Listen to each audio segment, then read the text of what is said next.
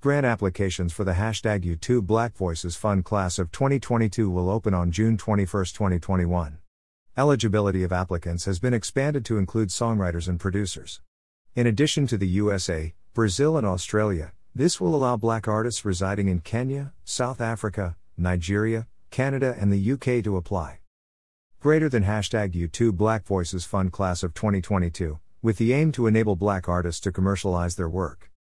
In a statement, YouTube Music said, on June 21, 2021 we will open grant applications for the #YouTube Black Voices Fund class of 2022 with expanded eligibility to include songwriters and producers.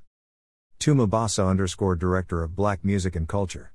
Originally from the Democratic Republic of Congo, then called Zaire, in a family originally from Rwanda, Basa spent his childhood in Iowa and moved to Zimbabwe for his entire teen years. Tuma began his career in hip-hop with a 4-year stint in BET's music programming department.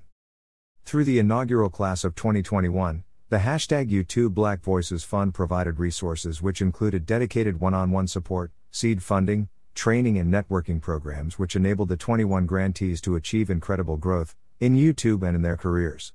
Some of these achievements include: from January 2021 through April 2021, the class collectively received 1.4 billion views on their official artist channels.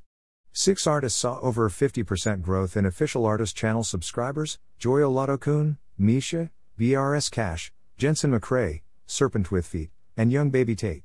4 artists saw 200% growth on their official artist channel views: Serpent with Feet, Jensen McCrae, Young Baby Tate, and Joy Oladokun.